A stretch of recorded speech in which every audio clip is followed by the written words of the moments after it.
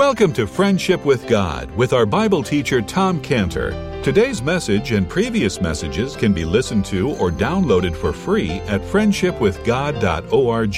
friendshipwithgod.org. You can also obtain free resources from Tom Cantor and view our online bookstore at friendshipwithgod.org or call us at 800-247-3051, 800-247-3051. Tom Cantor also has a daily devotional verse that comes out each day by email and on Facebook. To receive this small daily devotional verse that Tom Cantor puts out, you can sign up at friendshipwithgod.org, friendshipwithgod.org, or find Tom Cantor on Facebook by searching for Tom Cantor and Friendship with God. Now, here is our Bible teacher, Tom Cantor. Well, these in Revelation 7:14, they made the right choice. They chose the Lord Jesus, and they suffered all that loss, and they loved the Lord Jesus so much that when it came to losing their possessions, they were described in Hebrews 10:34, "Ye had compassion to be in my bonds, and took joyfully the spoiling of your goods, knowing in yourselves that you have in heaven a better and an enduring substance." Their attitude was, take the world, but give me Jesus.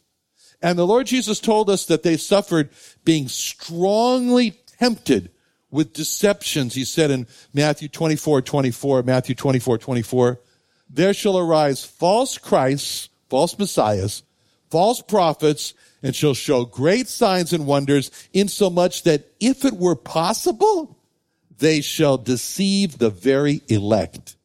The persecution was intense with deceptions, where they were constantly faced with maybe it's right, maybe it's true, maybe I don't know. This persecution was a continual trouble for the believers. It says in Daniel 7:21, "I beheld the same horn made war with the saints and prevailed against them." War with the saints, also spoken of in Revelation 13:7. Revelation 13:7, "It was given unto him to make war with the saints and to overcome them." And all of this had one goal, this war with the saints, this continual trouble. Wear them down, wear them down, wear them down. Daniel 7:25, "He shall speak great words against the Most High and shall wear out the saints of the Most High." It just became too much, too exhausting to resist, and wears them down. The persecution also meant that they were imprisoned. In Acts 5:18, they laid their hands on the apostles and put them in the common prison. Paul spoke about his own prison experience in 2 Timothy 2:9. He says, "Wherein I suffered trouble, and as an evildoer, even unto bonds, but the word of God is not bound." He went on in 2 Timothy 1:16, "The Lord give mercy unto the house of Nicephorus, for he oft refreshed me and was not ashamed of my chain." My chain. That was Paul's identity. My chain. He called it not the chain, but my chain. In Ephesians 6:20, Paul looked at himself and he says, "I am an ambassador in bonds, that wherein I may speak boldly as I ought to speak." He was so often in prison that he gave himself another title, "I am an ambassador in bonds." For this persecution came down to torture, it came down to murder. In Hebrews 11:35, others were tortured, not accepting deliverance, they might obtain a better resurrection. Others had trials of cruel mockings, scourgings, bonds, imprisonment. They were stoned, they were sawn asunder, they were tempted, they were slain with the sword. They wandered about in sheepskins and goatskins, being destitute and afflicted, tormented, of whom even the world was not worthy. They wandered in deserts and mountains and caves, dens and caves of the earth. Whew, what a list. What a list of what they've endured. We pray for our persecuted brethren in the world every Sunday. Here's the list of what they're going through. he said it would also extend to them being ostracized in John 16:2. John 16:2. They shall put you out of the synagogues. Yea, the time cometh that whosoever killeth you will think that he doeth God's service. Will think that he doeth God's service.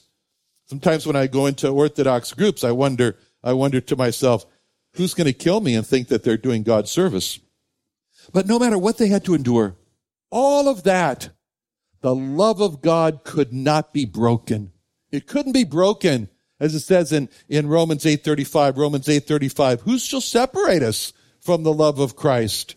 Shall tribulation or distress or persecution or famine or nakedness or peril or sword? This is the who of the group of people that John was asked, who are these? That's them. Now we're told that these people have done what they've done in Revelation 7:14, verse 14. Revelation 7:14, these are they which came out of great tribulation and have washed their robes and made them white in the blood of the Lamb. So we're told that these people washed their robes and made them white in the blood of the Lamb. The verse does not say that their robes were washed by God or anyone else made their robes white, but that they did. It says each person individually washed their own robes, and each person individually made their robes white in the blood of the Lamb. They didn't wash each other's robe. Each person washed their own robe. Each person made their robes white when that person made the decision to put his trust in the blood. As it says so clearly in Romans 3:25, it speaks about faith in his blood. Faith in his blood. When they put their trust in his blood, as each person put his faith in the blood of the Lord Jesus to accomplish all that list that we went over, then his robe was washed and made white in the blood of the Lamb. That's when each person put their individual faith in the blood of the Lamb, and then they received the remission, redemption, atonement, reconciliation, peace, and justification. And God didn't push anyone. God didn't push anyone to trusting in the blood of the Lord Jesus. Each person had to make their own decision by themselves. And all God does is to invite, persuade, call for people to make their own decision with words like Isaiah 118, come now, come now. Let us reason together, saith the Lord. Though your sins be as scarlet, they shall be as white as snow. Though they be red like crimson, they shall be as wool. If you be willing and obedient, you shall eat the good of the land. If you refuse and rebel, you shall be devoured with the sword. The mouth of the Lord hath spoken it. God says, come now. Reminds me of two adults that were walking by the booth on Thursday night. And I said, and they looked at the booth, says, oh, the Bible. I walked by and I said, no, the Bible's for you. Come on, come on. And then they mocked me and they said, he says, come on. Well, that's what God says. Come now and let us reason together. What does this mean when it says that their robes were made white in the blood of the Lamb? Well, we've already looked how blood cleanses from sin and makes the robes white. Okay. Cleansing from sin is where the blood cleanses us from the soiling effect of sin. Sin makes the soul dirty. That's what it does. It makes the soul filthy inside, and the blood of the Lord Jesus can cleanse from the dirtiness of sin. But making robes white is a little different from the 1 John 1:9 soul cleansing from the defilement of sin, because verse 14 speaks about a man's garments being made white. It's more than just cleansing from past sins. It's now speaking about how having the righteousness, the pure white righteousness of the Lord Jesus incorporated so that it's worn as a righteousness as our garment. When the Bible speaks of us wearing the robe of righteousness, it's speaking of us being clothed with the robe of the righteousness of the Lord Jesus Christ. What it says in 1 Corinthians 1:30, but of him are ye in Christ Jesus, who of God is made unto us wisdom, righteousness, sanctification, redemption. Christ is made unto us righteousness. As a matter of fact, the Bible speaks about wearing the righteousness of the Lord Jesus Christ when it says in Romans 13:14, but put ye on the Lord Jesus Christ. See, man's experience of salvation when he believes, as it says in Acts 16:31, believe on the Lord Jesus Christ and thou shalt be saved. But what we saw with Abraham in Genesis 15:6 was different when it says he believed in the Lord and he counted it to him for righteousness. He believed in the Lord. He believed into the Lord. And the Bible says it was counted to Abraham for righteousness. The Hebrew word there for counted is the word chashav. Chashav. It means to weave. A weaver. It means to weave. It's what is described as what Bezalel and Aholiab, who were the builders of the tabernacle, they were also the weavers of the curtains in the tabernacle. They were weaving. They had the white linen, and then they had the blue threads and the purple threads and the scarlet threads. And their job was to weave into the white linen the cherubims. And what was described them doing is they were chashav, weaving those threads into the white linen to make those angels. So when Abraham believed God, which is what salvation is, then God then wove chashav, is the word, into the fabric of Abraham's garment, God's righteousness. And Abraham then was standing there with the robe of God's righteousness. Abraham believed God, which is salvation, and then God wove into Abraham God's righteousness. In Abraham, we see salvation and righteousness together. And those two garments are spoken of together. The first garment is called the garment of salvation, and the second garment is called the robe of righteousness. And we have them coming together in 2 Chronicles 6:41. 2 Chronicles 6:41. Where the prayer is, now therefore arise, O Lord God, into thy resting place, thou in the ark of thy strength. Let thy priests, O Lord, be clothed with thee with salvation, and let thy saints rejoice in goodness. And then you go to Psalm 132:9, Psalm 132:9, Psalm 132:9. Let thy priests be clothed with righteousness.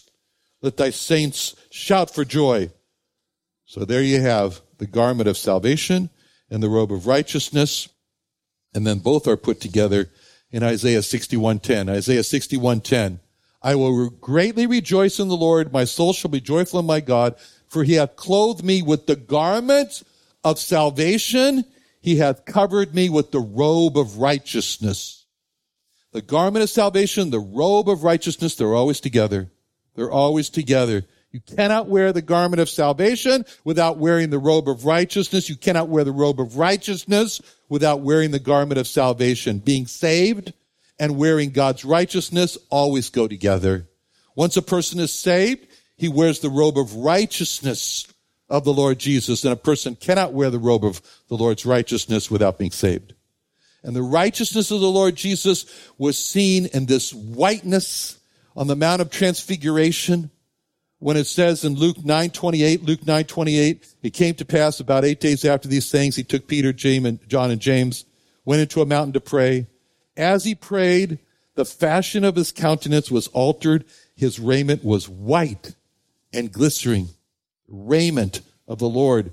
It spoke of what was inside the Lord. It was his righteousness. That's when the Lord was turned inside out, and you saw his righteousness. When a person wears the robe of God's righteousness, the devil loses the hold on that person. It's told to us in Zechariah 3:1. He showed me Joshua, the high priest, standing before the angel of the Lord, Satan standing at his right hand to resist him. The Lord said unto Satan, the Lord rebuke thee, O Satan. Even the Lord that hath chosen Jerusalem rebuke thee. Is not this a brand plucked out of the fire? Now Joshua was clothed with filthy garments and stood before the angel. And he answered and spake unto those that stood before him, take away the filthy garments from him. And unto him he said, behold, I have caused thine iniquity to pass from thee, and I will clothe thee with the change of raiment. And then he was clothed in the robe of righteousness. So wonderful. It became an identity. It became an identity for Joshua. It will become an identity for the Jewish people.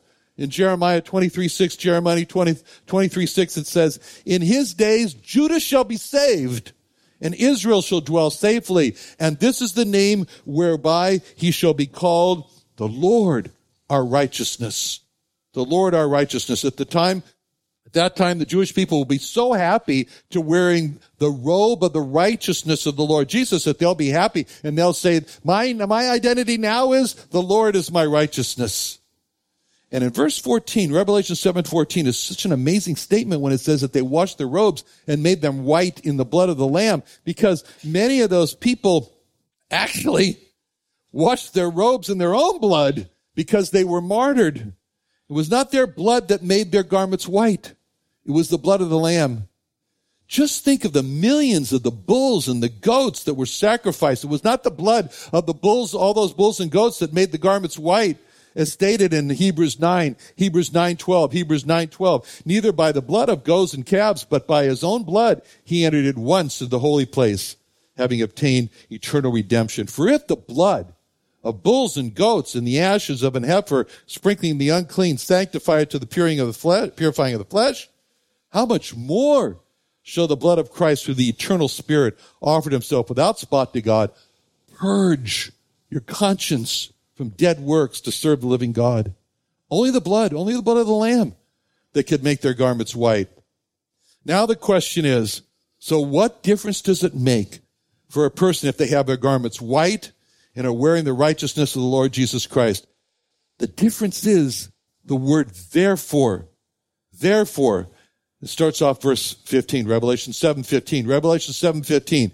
Therefore, they are before the throne of God, and serve him day and night in his temple. He that sitteth shall dwell among them. Because they washed their robes and made them white in the blood of the Lamb, therefore they're before God. Because they're wearing the robe of the Lord's righteousness, they are in heaven before God.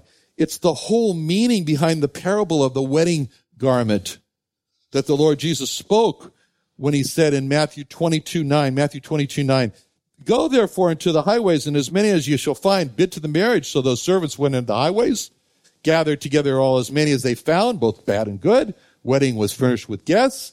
And when the king came in to see the guests, he saw there a man which had not on a wedding garment. He saith unto him, Friend, how camest thou in hither, not having a wedding garment? He was speechless. Then said the king to the servants, Bind him hand and foot, take him away, cast him into outer darkness. There shall be weeping and gnashing of teeth. If a person is not wearing the white robe of righteousness of the Lord Jesus Christ, he has no place in heaven. No place in heaven. He's speechless with no argument as to why he should be in heaven and not cast into hell. It's the righteousness of the Lord Jesus that's the wedding garment that makes a person acceptable to be there of the wedding of the church and the Lord. And they're before the throne of God as a result of having this white garment that's been washed in the blood of the Lamb. And this is what the Lord Jesus said in John 17:24. John 17:24. Father, I will that they also whom thou hast given me be with me where I am, that they may behold my glory which thou hast given me, for thou lovest me before the foundation of the world. And they're serving God up there day and night, continually, day and night. There's no closing time. There's no time when it says, I'm sorry, the throne of God is closed right now. Please leave and come back tomorrow at opening. No, it's day and night, day and night. And they're happy. They're happy there. And then we see that because they have made their robes white in the blood of the Lamb, that they not only serve him, but we see that in that, we see man is happiest when he's serving the Lord. He is the happiest when he's doing the work that really matters, when he's doing meaningful purpose to his work. There's no work that matters more than a meaningful purpose, than to work for God continually. So this makes them very happy. And they're dwelling there. And it says that he that sitteth on the throne shall dwell among them. Man is happiest when he's in the company and fellowship with talking and laughing and joking and having deep conversation. And there's no fellowship or company that's better than that of God's. Man yearns for a companion. He yearns for a companion. There's no better companion than God. Man has great company when he's in constant company with God. And man will never hear God say, I'm sorry, I can't be with you right now. I've got something really important to do right now. Man will never hear God say that. So here we see that because they made their robes white in the blood of the Lamb, they're never going to hunger. They're never going to thirst again. Never going to experience that deep, empty feeling of soul hunger, that gnawing ache in the soul for that search for a true fulfillment, a true satisfaction, that emptiness, that thirst, that soul hunger. They'll never experience that. Never experience that because they're with God.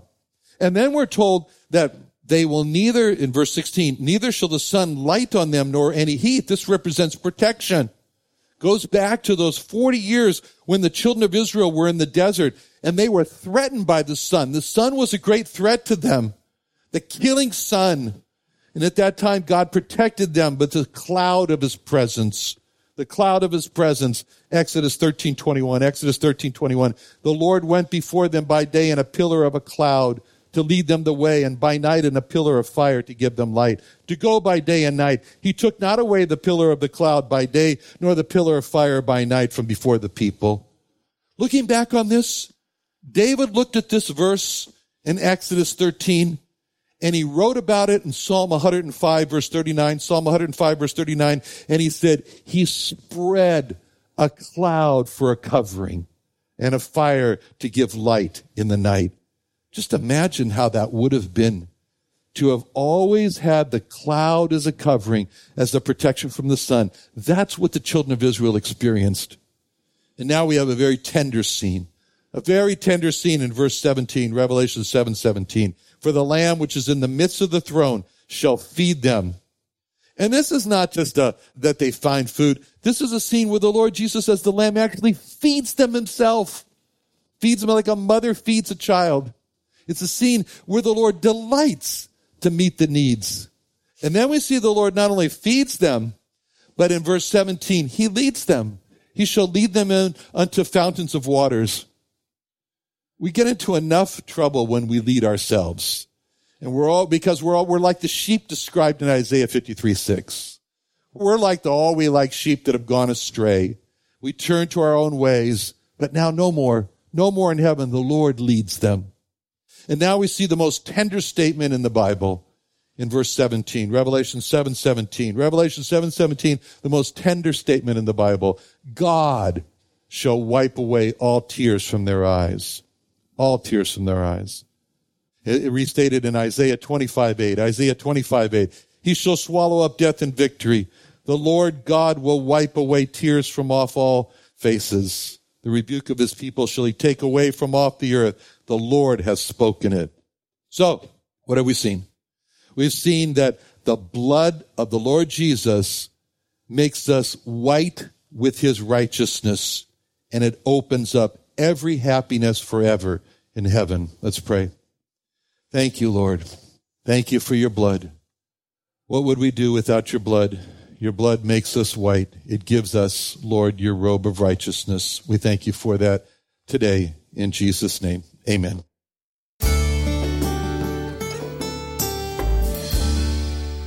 Another wonderful day studying the Bible with our Bible teacher Tom Cantor here on Friendship with God. Don't forget that today's message and previous messages can be listened to and downloaded for free at friendshipwithgod.org. friendshipwithgod.org.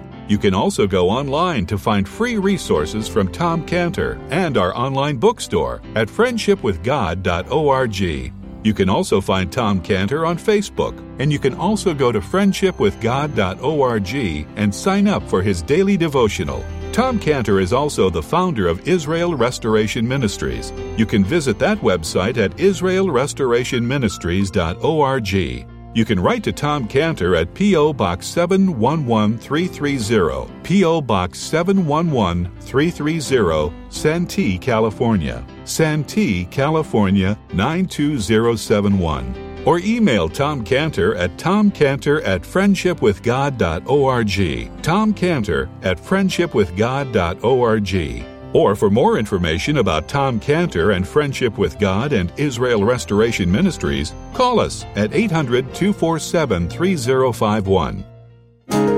Experience a short-term missions trip to Israel, the land and people to whom the Lord Jesus Christ will return. Not only walk where the Lord Jesus walked, but reach who he reached, the lost sheep of the house of Israel. Be a part of the encouraging Jewish friends to receive the Lord Jesus.